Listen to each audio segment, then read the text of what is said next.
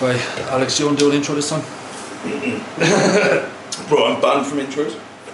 Wow. Okay. I can't talk. I'm like, Right, well that is the intro. So, welcome back people. We have Mr. Joe Gann on today. We're going to go through more so a little bit of structure this time rather than, you know, just a free ball and chat. But obviously a few tangents in here as well. Building online coaching business, social media presence, and then obviously competing. As you can see, I'm outnumbered here by MP guys, so humbling. So yeah, that's going to be a recurrent topic. So again, if I'm more quiet in this one, probably due to that reason. So yeah, let's kick it off. Joe, introduce yourself. I'm Joe. I am an online coach who live in Manchester. Competitive men's physique athlete. As of the last couple months, did my first show about a month ago now. Won the overall at a regional, which was a great result. Wasn't expected, so you know it was an amazing experience to be part of. And then also went to the Empro Classic this just gone weekend, the pro qualifier, and got second in my class, which was also great. Obviously, as like when I actually got off stage, I was like so gutted. I almost cried because you know all like the emotions and everything.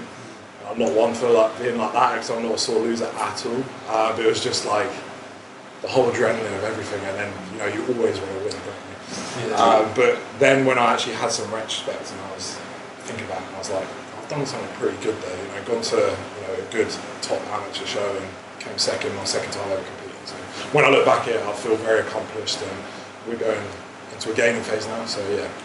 Yeah, I think as well, like due to the fact, obviously, you going abroad for, you know what I mean, it kind of builds that excitement, that expectation, and because it was such a good show. Yeah. Like I haven't been there myself, but even like last year when Grace done it, and seeing, I think Mike done it as well last year, and it just looks like such a sick show. It was unreal, yeah. The way it was run as well, it's just like. And you taking second in like a taller class, and knowing they were given three. No, one. Was it just the overall winner? Yeah. Someone told me it was top the three. Amateur Olympia. The week before, or the two weeks before. Yeah, that was when you had the passport issue, wasn't it? Yeah. Right. But the thing that was like, it kind of like made me feel better is when I was looking at the lads in the overall, I know I wouldn't have won. So it's like, it's not like, oh, if I made it to the overall, I wouldn't have got my class. So it's like. Was it the guy in your class who took it? No. Okay. It's a short guy, but he looks insane. Right? So seeing that on AJ's stories, I think it was like class D or something. He looked fucking good. Yeah, there's a few very, very good lads there. And the guy that won, I was looking at backstage, was like, fuck, man, literally in the nicest shape, very aesthetic as well. But yeah, the whole show was just run amazing. Like that just sets a standard of how it should be. Yeah, and taking something like that really constructively, going to, you know, a very good show with a really high standard rather than, you know, I'll just do like, again, with no disrespect, but like a smaller federation, local shows, and just taking wins there. It's great for a confidence to look good on social media and stuff, but at the end of the day, that's not where your standard now is. I know that's not where your goals lie. It differentiates you as an athlete in terms of what it is you want to accomplish. Yeah. So it's like actively putting yourself in the position of, I could lose here, but all I will gain is feedback in terms of where it is that I need to be, and coming across these boys where, like just literally watching it at the weekend, the size of the guys, so big, so fucking big, so juicy, so capped, so like top line just full as anything. Some of their backs proper shit. Like that was a real interesting one. Everyone looked fantastic from the front. As soon as they turned around, it was like it's night and day between who was good or not. And like you got a great back shot, and like you just turn around and it was just like boom. You know, and it's just one of those things. It's like when you put yourself in that environment, if you're serious about wanting to be a competitor and competitive, you have to, even if you run the risk of losing, because it's not even a loss. It's like, I know what I'm up to, and I know it's a risk. Now I come off the back of that, and I'm so hungry. Like I've never ever been more focused than I am now, so I can see the end, like where I want to be. The feedback that I got was, the main thing is abs, deeper abs, which I have neglected, so it's one of those things that I have to just work on now, especially throughout the whole off season, and fuller upper chest, which I knew anyway. So these are two things that I already knew, so it's just, the original goal was to then go to Portugal in 3 weeks, try again, because there's free cards, but I just thought, well, I'm not going to get deeper abs, I'm not going to get a bigger chest in that time, so what's the point? I'm just going to run myself into more fatigue, spend another absolute fortune, and then that I've only been on blast for like 10 weeks as well, so I've got plenty of runway to, you know, to have a good rebound. Nice capitalise on the back of that. Exactly, yeah. I think that's one of the things as well, is you got to cut your losses, and like, I commend people that chase their pro card because they're hungry for it, but I also think you have to cut it at some point and realise now may not be the time, because at some point it will all fall into place and it will come to fruition. And it's not my first season, so bro, plenty of time. You got a 2 rows overall. I don't know 2 rows overall. So 2 rows you're watching. You know what I'm saying? So it's just like you've done more in your first season than most, like probably 99% of competitors. Yeah. When I was like looking backstage, I was like, I can guarantee I'm probably the only person here this is my second time competing. Everyone was like so seasoned. Yeah. I said from day one, even when I was there in Alicante, I was like, no matter what happens, no matter what the place is, I've won, because it was an amazing time there. Like it was so nice being there, seeing other competitors, like being in the mix. And it's just, I just felt amazing coming off the back of it. And it's the hunger and focus that I've gained from it is invaluable. So now it's kind of like irrespective of how long you've actually like been competing. You know what I mean? It's how long you've actually been like being a bodybuilder and just doing the do on a consistent basis. Because like you've been fucking on it from day one. You know what I mean? And like even this prep itself. Like your first show that was planned is still 2-3 weeks away. Oh yeah, my original plan was to have my first show July 15th, which is not even here yet. So. Yeah, exactly. Bro, you'd be literally. It's like, I just decided to jump in, take an overall, and then take second at fucking Empro Classic. You know what I mean? So, and then I reversed into my actual first show. Sound. Yeah, well, again, like we're talking about there, like you can't just diet your way to like the physique that you want, you know what I mean? Like at the end of the day, it's bodybuilding. You need to make sure there is tissue there. If there isn't, no amount of dieting is going to make that up, even in that short period of time. Like, say short period, but like 3 weeks is enough to get, you know, a good bit more condition, but condition wasn't the issue. Well, yeah, I was, you know, I was as conditioned. And equally, like 3 weeks of reversing isn't going to fill those gaps either. Yeah.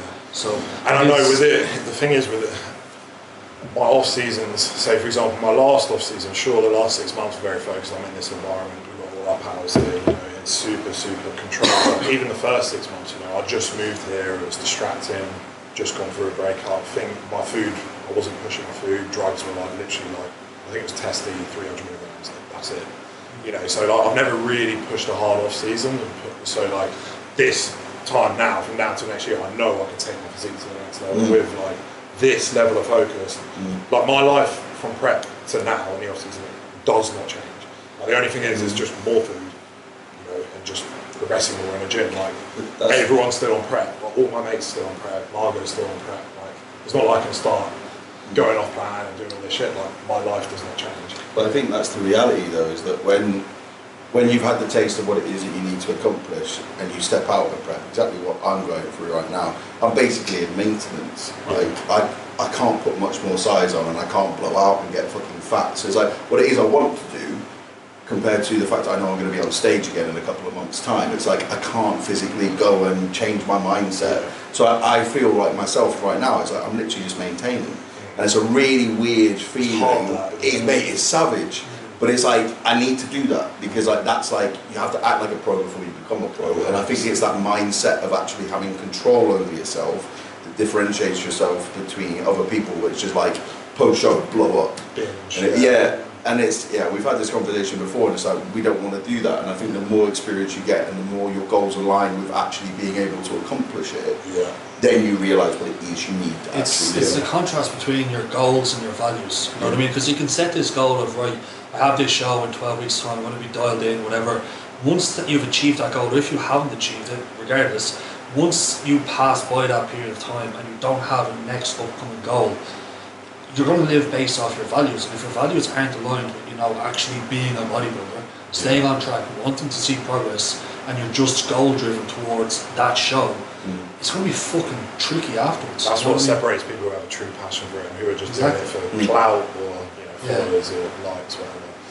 Because if it was in the back of my head, if I was to go, right, start eating all this shit, like, I've literally barely had anything on plan. I finished my show, I had a burger, and then the next day I had a pizza because we were in Alicante. Nothing else. I come back here and I'm just on plan. Because in the back of my head, I'm like, if I start eating all this shit, like cinnamon buns, all this muffins constantly, I'm then just going to get fat and then I'm just going to ruin my off season for the next I'm thinking next year. Do you know what I mean? Yeah, you're already a year in advance. Yeah, I'm thinking long term, and I think that's what you have to do, really. Yeah, completely agree on. So you mentioned there about obviously moving up here to Manchester, taking that kind of risk, backing yourself, and building the whole social media presence. Obviously, there was a bit of a fucking step back during that time as well. But yeah, let's discuss that, because obviously there's a good few people who are, you know, like new to online coaching or want to get into it, get loads of questions like, what should I do to, you know, become an online coach? I think you're a very like ethical coach. Obviously, leading by example is a massive thing. That's pretty much the first thing I'll say to anyone who asks that question.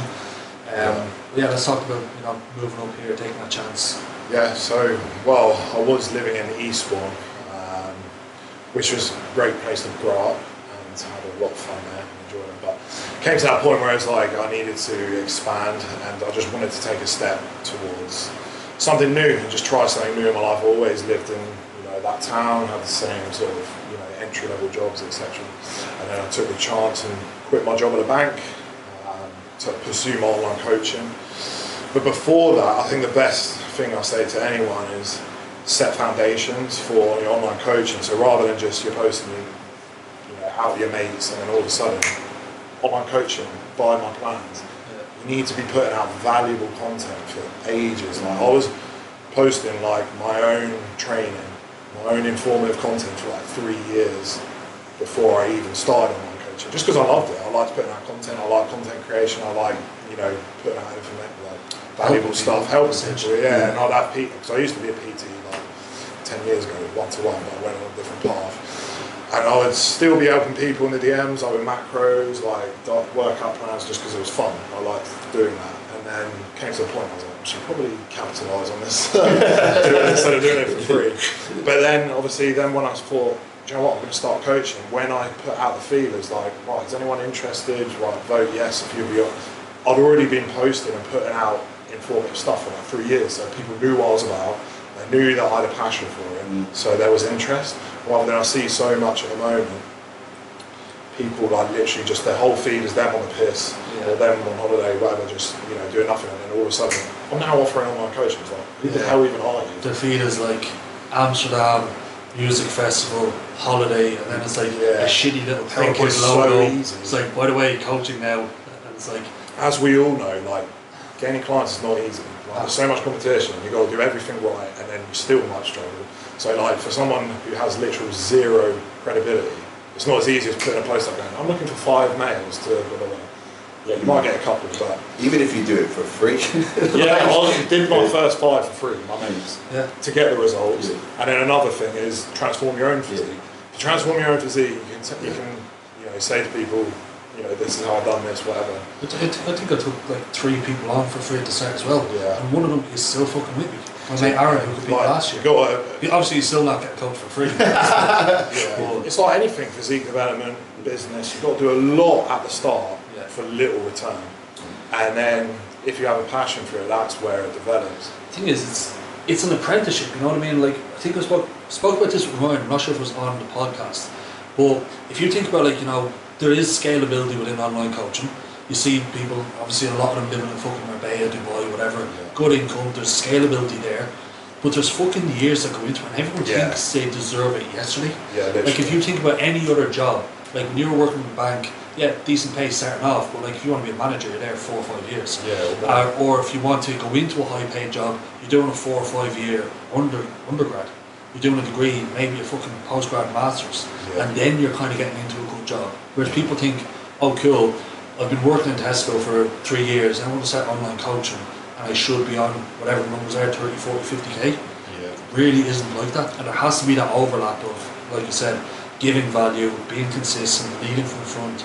And it is consistency. Like even if your numbers are low, even if you're dropping clients, still be posting content, still be putting it out, because, or in a quiet period, there's always these quiet periods, Christmas, you know, during summer sometimes, there will be times where clients just don't join up, they've got low money, whatever. Or that's the most time you need to be putting content out, because then when that comes to an end, there is always an influx, like January, end of summer, and they're like, you're fresh in their head, you've been putting out content, they're seeing what you're about, oh, I want an online coach. I've seen Joe been posting throughout the summer. And it's not just those set time periods of like, you know, Christmas, January, whatever, summer.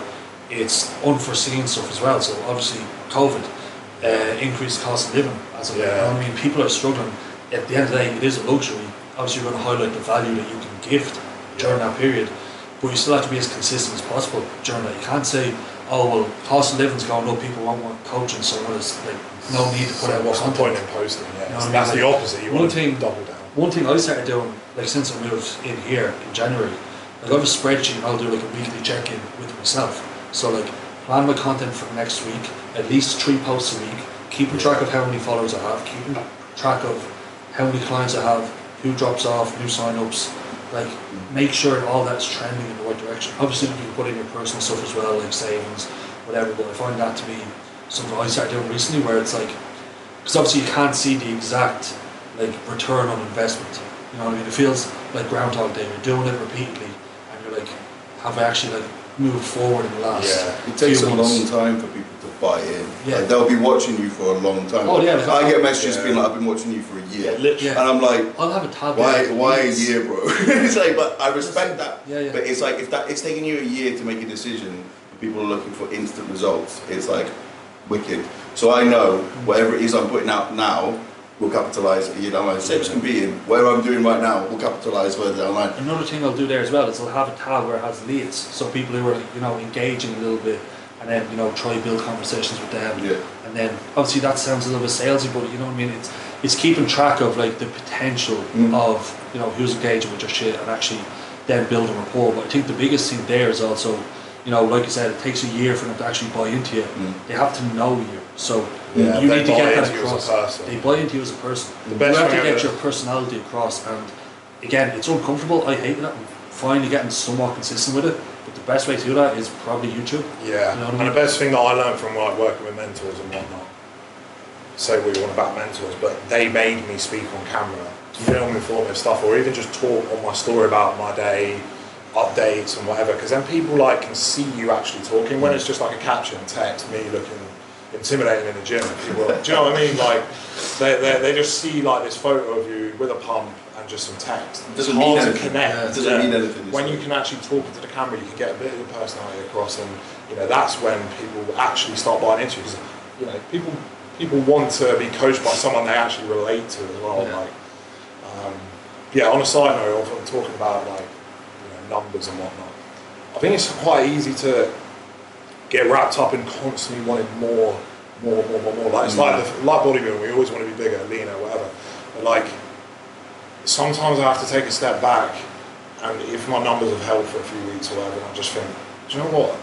This job allows me to train when I want, compete at the best of my ability with, eat when I want. I literally work when I want, even if I'm holding ground. That's a win. Because like you might work at, say for instance, when I worked at the bank, I'll go 2 years with the same wage, and that's normal. But then for coaching, you're always wanting more, and it's quite can be like very anxiety provoking. And like, I am a sucker for that. And I do get wrapped up in like always wanting more. So you got to sometimes take a step back and think. To be fair, life is pretty fucking good. Yeah, that's the reality though. It's like, what is success? Is it financial, or is it being the flexibility to do what it is you want to do? Like we're sat here at 11 o'clock in the day, having a chat, and then you're going to train, and we've done work this morning, etc. So it provides you with that flexibility. And I would take flexibility of what it is I do with my fucking day to day over a solid salary any fucking day. Like that book I'm reading there, Psychology of Money, fucking fantastic book. And one of the main points in it is the biggest return on investment, the biggest asset that you own is the flexibility to do what you want with who you want, when you want, for as long as you want. You know, you can go, next week should we go on holiday? But also in the same note, and we have talked about this before, don't take the piss with that. Like especially if you do want to scale and you want to get busier, you have to have those systems in place. So this is like we have flexibility, but we also have our working hours. Yeah, this is like down the line once you have like a stable sort of set of, you know, in the early days, like, I don't think I had a day off in like a year and a half, 2 years, like where I didn't actually do something. Do you know what I mean? But then once you have your stable set of clients, you can actually take a step back and think, This life's pretty good. But you don't just like say, okay, cool, I'll have a few check-ins, like I'm not really in the mood to do them now, I'll do them this evening. Like it is still about the quality of service that you give. Yeah. So you do need to maintain that and, you know, actually just provide what people are still paying you for. And to be a good coach, it's never ending. Or learning, studying. Like it's very easy to get complacent. Just do your check-ins, do your setups, and go, right, time to chill. Whereas it's one of those things where there's always new material to learn, there's always new things to be studying. So it is never ending, which is good. But I think even alongside like the check-ins and just doing your responses and having structure to your day, like it is multifaceted in the fact that you've got to be creating content. Yeah. You've got to be doing your shit to develop yourself, as you just said. You also got to be training. You've got to be cooking, you've got to be eating, you've got to be doing all these million and one different things. That is a part of the job because it's showing face in terms of what it is that you're about as well. And it is showing that value in terms of this is how I structure myself, this is everything I do, and this is the outcome. Yeah, because when I have clients, they say they're a coach and they're slipping off plan. I just think like, I always say like, you should treat this like your job. Your training, your nutrition is like your job. It's like going to work and they set you a task and you just go home without doing it. It's like that. And it should be taken that seriously. If you're a coach putting out content about, this is what you should do, and then you're behind the closed doors, you're slipping up and like missing cardio, eating off plan, you're just shit at your job. Simple answer. Yeah. Selectively harsh. Yeah. And I think that's the reality. Talking about being selectively harsh on the type of individual it is, and like if it's your profession, you're an online coach and you're there fucking about eating off plan and doing whatever it is you want to do, whenever it is you want to do it, without much thought about it.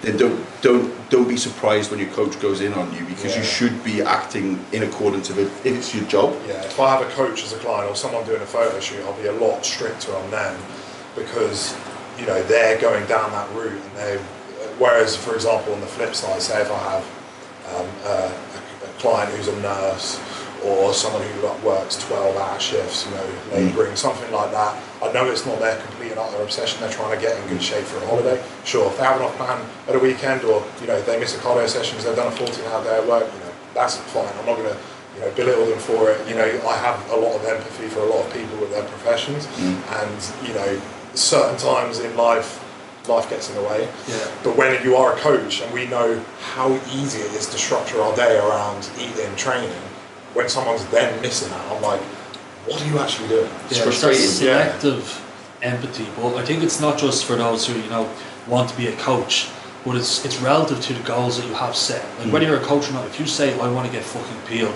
I want to get on stage, I want to do a photo shoot, if you say those things, I'm going to treat you like someone who actually wants to do those things, which means I'm going to fucking pull you up if you're being lazy or missing meals or whatever it is, missing cardio sessions.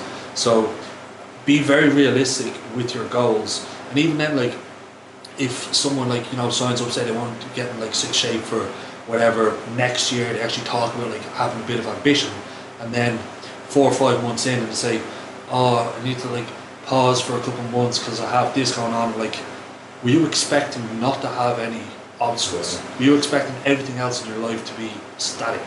Like, that's not how life works. And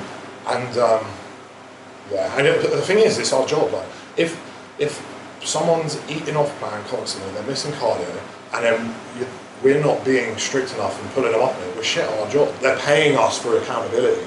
I see that so many times on, say, for instance, like a really softy coach, and their clients are like always eating out and never making progress. They post a transformation and it's like, oh my god, look at this amazing transformation of my client. They literally look exactly the same. It's like they forget we have fucking eyes and can see that they haven't made any progress. And it's usually just like a female who then gets high-waisted leggings. Yeah, and it's like obviously it's very generalisation.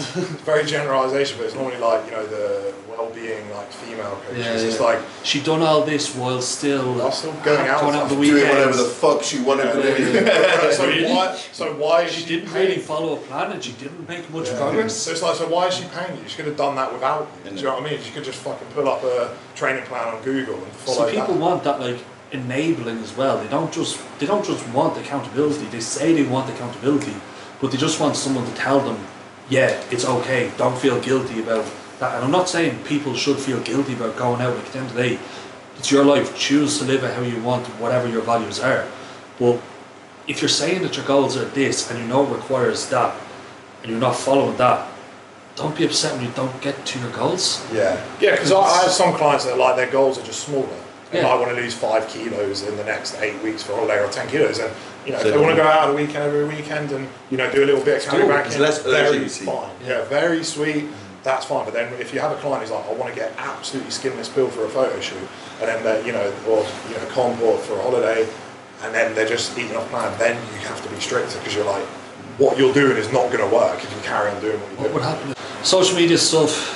Presence, consistency, we talked about that as well. I think another important thing is, getting your ethos across and being consistent with that. So not having conflict in what you're saying. Yeah. So again, this is why, I push the rebrand, you push the rebrand, Alex soon come. But having a clear and concise message, and then formulating your stuff around that. Because if you're constantly, and I've been guilty of this myself before, you know what I mean? I'll be doing content on female physiology, mindset, some that are more compassionate, and then I'll have some posts that are get your finger out of your ass. And although it is a matter of, there's a dichotomy there, you have to have both of those. If your content is conflicting with itself, you can't get that message across, and people don't know how to interpret you and what to relate to.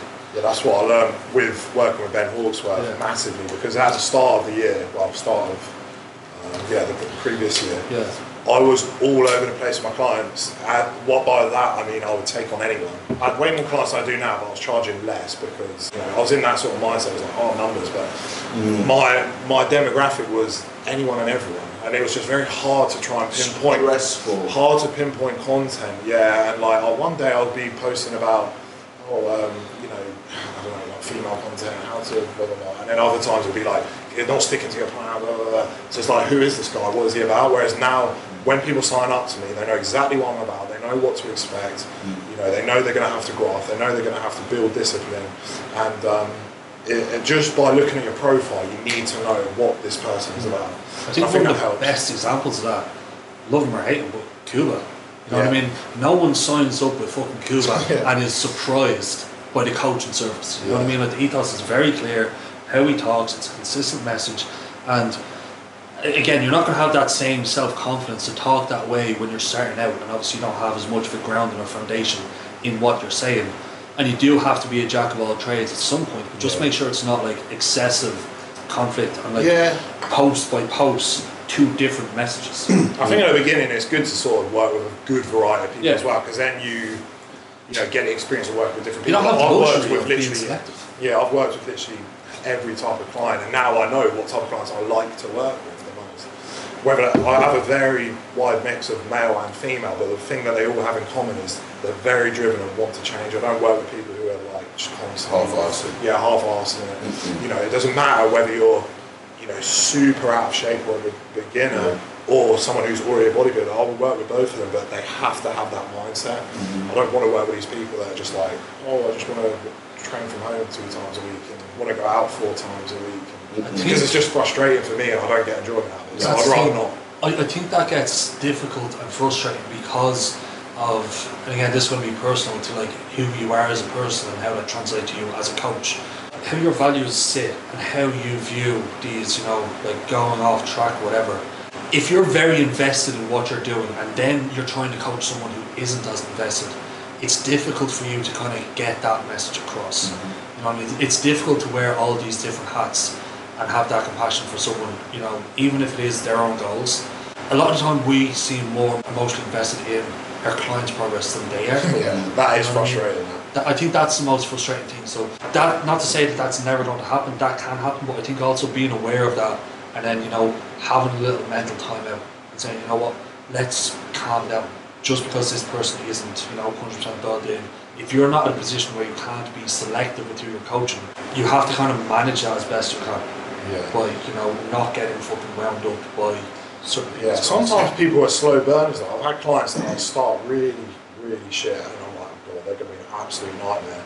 And constantly slipping off plan, missing stuff, and then but just slowly they develop in 6-7 months' time. They're just bang on, and they're the ones that you think, well, a more ruthless coach would have get rid of you, but it does.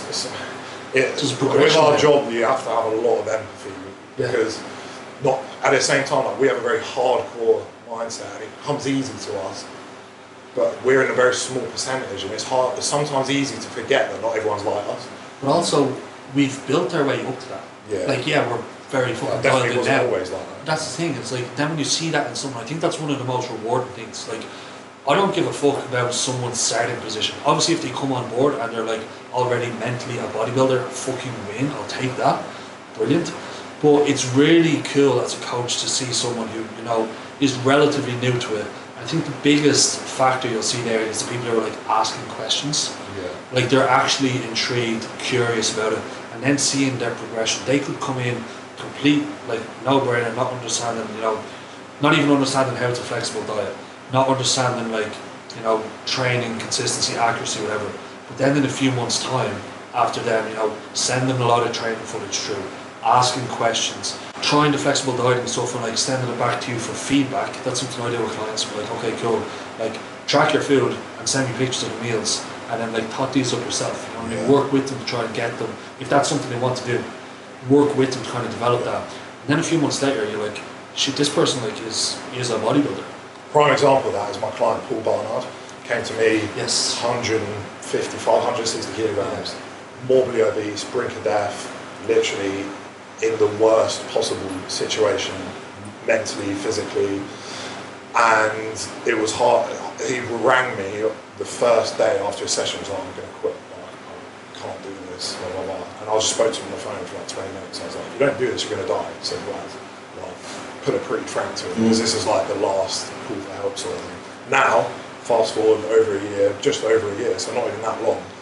He is one of my most adherent clients. He's been on prep for a photo shoot for 20 weeks, has not had a single thing off plan, never skips cardio, never skips steps. So that just goes to show, like, yeah, someone who was literally in the worst position possible mentally with literally zero discipline can become, like, literally lives like a bodybuilder now. Like, he is a bodybuilder. But I think it's that their internal belief systems that have allowed him to get to that. Yeah. And it's little wins along the way which have kind of enabled him by coaching to get to that point. Whereas if you were a yes coach, be like, if you want to quit, that's fine. Yeah. But it's like by being somewhat brutal, he wanted you to enable him to quit. Yeah. Okay, but that was the first phone call. I want to quit, and you could have just turned around and said, yeah. But with us as coaches, I think we're all quite similar in that line. Is that it's like no, you don't deserve that. Yeah. It's like you come to the easy way. Yeah, you don't get the easy way. Like I've had a fair few people message me, like, I want to cancel, and when you actually, it's an easy option to just go, all right, yeah, that's what I was. Ask them what. But like once you actually delve deep into why they want to cancel, and then you talk them through it, they might stay with you for another however long, and you transform them. It's that they have this panic, like, God, I can't do this. It's too much. Yeah, and then once you talk them down, because it can seem overwhelming. You know what I mean? Especially for someone in that position who, like, you know, he was one session in to what was obviously going to be like a year, 2 year fucking plan to actually get him into a healthy position. It's going to seem like a fucking mountain, you know what I mean? But you're just saying, like, you don't climb a mountain by staring at the fucking peak. Like, you're staring at your feet, taking one step at a time. It's as simple as that. That's all you have to do. And again, we've seen the pictures, and fucking shout out Paul. Sick. Yeah. Fantastic. Really honestly, good friends now, and looking forward to meeting him again. Yeah, that's another one as well, actually, like building rapport with your clients. Yeah. Like, the ones, again, who are engaging, it gets so enjoyable to actually go through that process. And it's not just like, oh, it's my client, I'm just going to, like, you know, egg him on and build a nice relationship there to make sure he stays. It's very fucking genuine. Yeah. And it's really cool to see that happen. The best results have come from my clients that really make an effort to build that rapport and talk to you a lot, communicate, you know, tell you a little bit about, you know, their own struggles in life or whatever, because then you connect. And then when you connect with the client, that's when you bring the best out of them. If they're just, you know, I have some clients that just check in once a week, barely any comms, still make good progress, but I think the best results have definitely come when you have to make a proper connection. It's the context behind it. Yeah. Because that kind of like fits everything. It goes both ways, you know what I mean? It gets more enjoyable for you to coach them, and I'm sure for them to actually, you know, being in a comfortable position to communicate with you their personal stuff, I'm sure that they enjoy the process a lot more. My coach is actually like a really good friend. Like I know he was beforehand, but like me and Zach, I call like he's fucking proper good mate at this point. Yeah. You know what I mean? So like the lad I had a shoot with yesterday, Hayden. Yeah. Been coaching him for over 2 years now. I was coaching him during lockdown. He was like wearing garden gloves, lifting little dumbbells out in the snow, And then to see him like transform now to do a photo shoot, looking class, like he's come on so well, like seeing his life progress, it's very satisfying, like as a coach to work with someone like for so long. Talking about MB caps, Yes. so I was chatting to Cal about this as soon as it came out. I went into full panic mode. Yeah. Because it's like, I bust my nuts for fucking years to get more, and the only other feedback I get is more this, more that, more this, more that. It's never less. Apart from that's legs. the problem. You know what I mean? But it's like more. And it's basically could be to the point now where you may outsize yourself, or a lot of the MP guys will have outsized themselves. So because it's only coming, the MP cap's only coming in for pro athletes, and they've been heighting and waiting. And then they did a video, didn't they, for YouTube, where they showed a couple of MP athletes, and they were like, he could have made it on this particular day if he weighed in it this way. But it's like they don't know yet, and they won't be releasing it until after the Olympia. Yeah. So it kind of leaves this unknown period of everyone that's trying to become pro. You always get judged on that criteria, essentially. So it's like everyone that's big, the size game at the Empro Classic, you know, everyone's come through looking absolutely swole as fuck because they're trying to jump in before the cap comes through. So it is an interesting one. It will change the game massively. Well, see, that would be, when they bring it in to the pro ranks, do you reckon they'll put the amateur cap on straight away, or it'll be like, you know, pros are now capped this, then a few months later or the following season it might be, you know, amateurs cap is obviously a little bit less, same way with classic. But I think, and this was my initial reaction, and I said it straight away, was a lot of this more so stemming from classic, because obviously there's a shit ton of people there struggling to make the cap. So it could be a matter of, you know, pushing the classic cap and then mirroring the new MP cap to the current classic one. Yes. Which I believe is going to be the case. I reckon that's most likely going to be the case. And they also said that they'll be not judging legs, but they'll bring in proportions into play.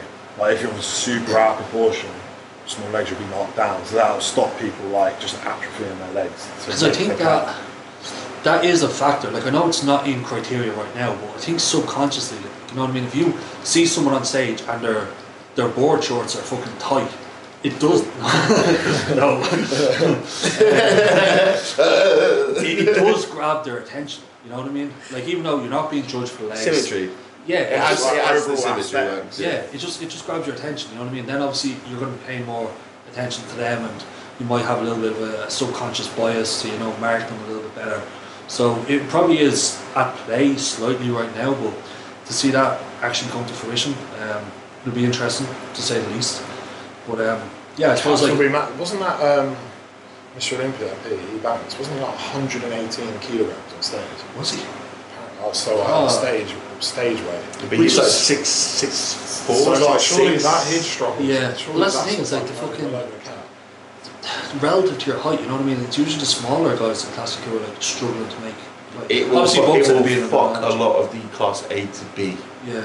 They are going to be in trouble because they're so dense. Yeah. For their height, like they are going to really struggle. I'm open D, so I'm literally just like on that borderline. So if it was, for example, the classic cap minus some, if they brought it in for amateurs, my classic cap for open D at my height would be 93 kilos. Would it? Yeah. What are you on stage?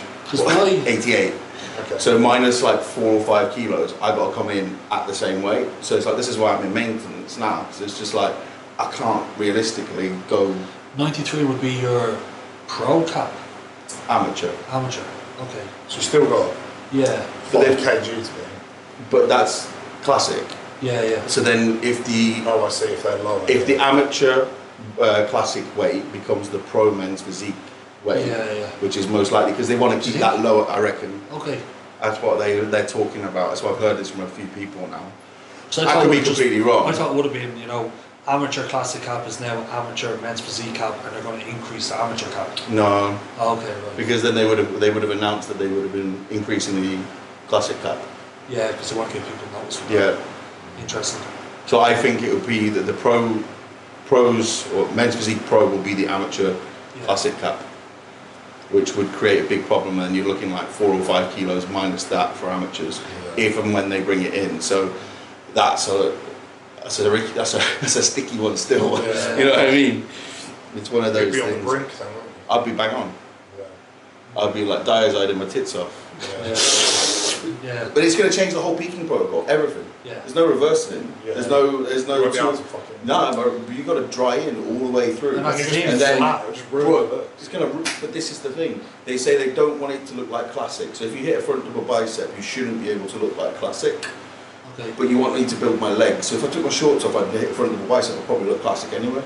It's complicated. But With men's physique, it's wild. With men's physique, it's all about aesthetics. So the weight shouldn't really matter. Like, No. so if you get someone coming in like an open bodybuilder in shorts, then don't fucking let them win. Yeah. Simple as. Like, if you don't want to reward it, then don't bring it. It shouldn't be about aesthetics. It shouldn't be about weight. Because some people are just way heavier than others. Like, there's a couple of 212 guys have been coming down into men's physique to compete, and that's essentially that was what the one World Pro show. Yeah. So then a few weeks later, he done classic. He was in like Yemi and fucking Ryan Cartwright's class. Looked weird. I think hitting all the boxes. Because I think that dude was it Thomas? Yeah, something is Eastern European dude. What was it Paul? Peter, I think. Yeah. I think he turned pro in classic or 212, and then done open, and then came down to MP, and then done classic again. Doesn't know what the fuck he's doing. He's lost. But like, pretty well lost. Yeah. I think that's what it's trying to stop though. Yeah. But it's also like, I think for a lot of athletes, it's just that unknown of being like, it's the size game now. Because if it is the weight cap, it's going to be a good bit of conflict. Because if we talk right now about like, classic criteria, they seem to be rewarding that like bubblier, fuller look right now. You know what I mean? Like that's what we've seen with the dude too. You bet you with the Empro. Like you were leaner, you were better from everywhere apart from chest and I think Elsa still had them. Abs. Main thing they said was abs. Chest, you know what I mean? But it's still that kind of like fuller look, like bubbly. I honestly think that if I just filled up more and didn't get as conditioned, I would have won. Yes. Because when I was like, I like pulled in a lot and I was so dry and I was so conditioned and I did flatten off. Almost too much. Yeah, and I was like backstage, I was like, when I was in the gym the day before, and I was like, fuck me, like I literally looked like I'm about to step on a fucking... The big factor there as well is like I talked to you about the heat, you know what I mean? If you're fucking sweating a lot more, you haven't got the electrolytes, you haven't got the fluid in your system to take up those carbs, it's fucking difficult. It's a hard balance, so I know for next time I'm probably just going to come in full as fuck, because you're not going to lose condition just by being full. This is one of the things I'm trialing with a couple of my guys at the moment, is literally not having that day period of flattening off. So albeit that you utilise that for like stomach volume, etc., etc., and there's a couple of other reasons behind it, but it's literally like, what's your best look? And go with that. So it's like, So for me, it was like a week, 2 weeks after, I was full as a house, bro. And it was like I was still as peeled as I was on stage. It's like when I went back here. Yeah. Went in the gym Monday, obviously I competed Saturday, I was like, what the fuck? I was like, I look like a freak, like in the best way possible. I was like, why couldn't I look like this on stage? It's always the way, everyone always says that, but like... Yeah, but it's just one of those things, it's just the approach that you take when you're looking to peak, but that's just a thing in time, you know what I mean? Yeah. We'll wait and see what happens with the men's physique category. It's definitely probably the most controversial. But yeah, that's essentially it. That was a good bit covered. Yeah. Joe, thanks for coming on, mate. Thanks for having me, fellas. Right. What a pleasure. Next guest, who knows? Next episode, who knows? But it'll be a good one. And thanks for watching, guys. You know the usual. Like, subscribe, all that shit. Peace out. Ciao.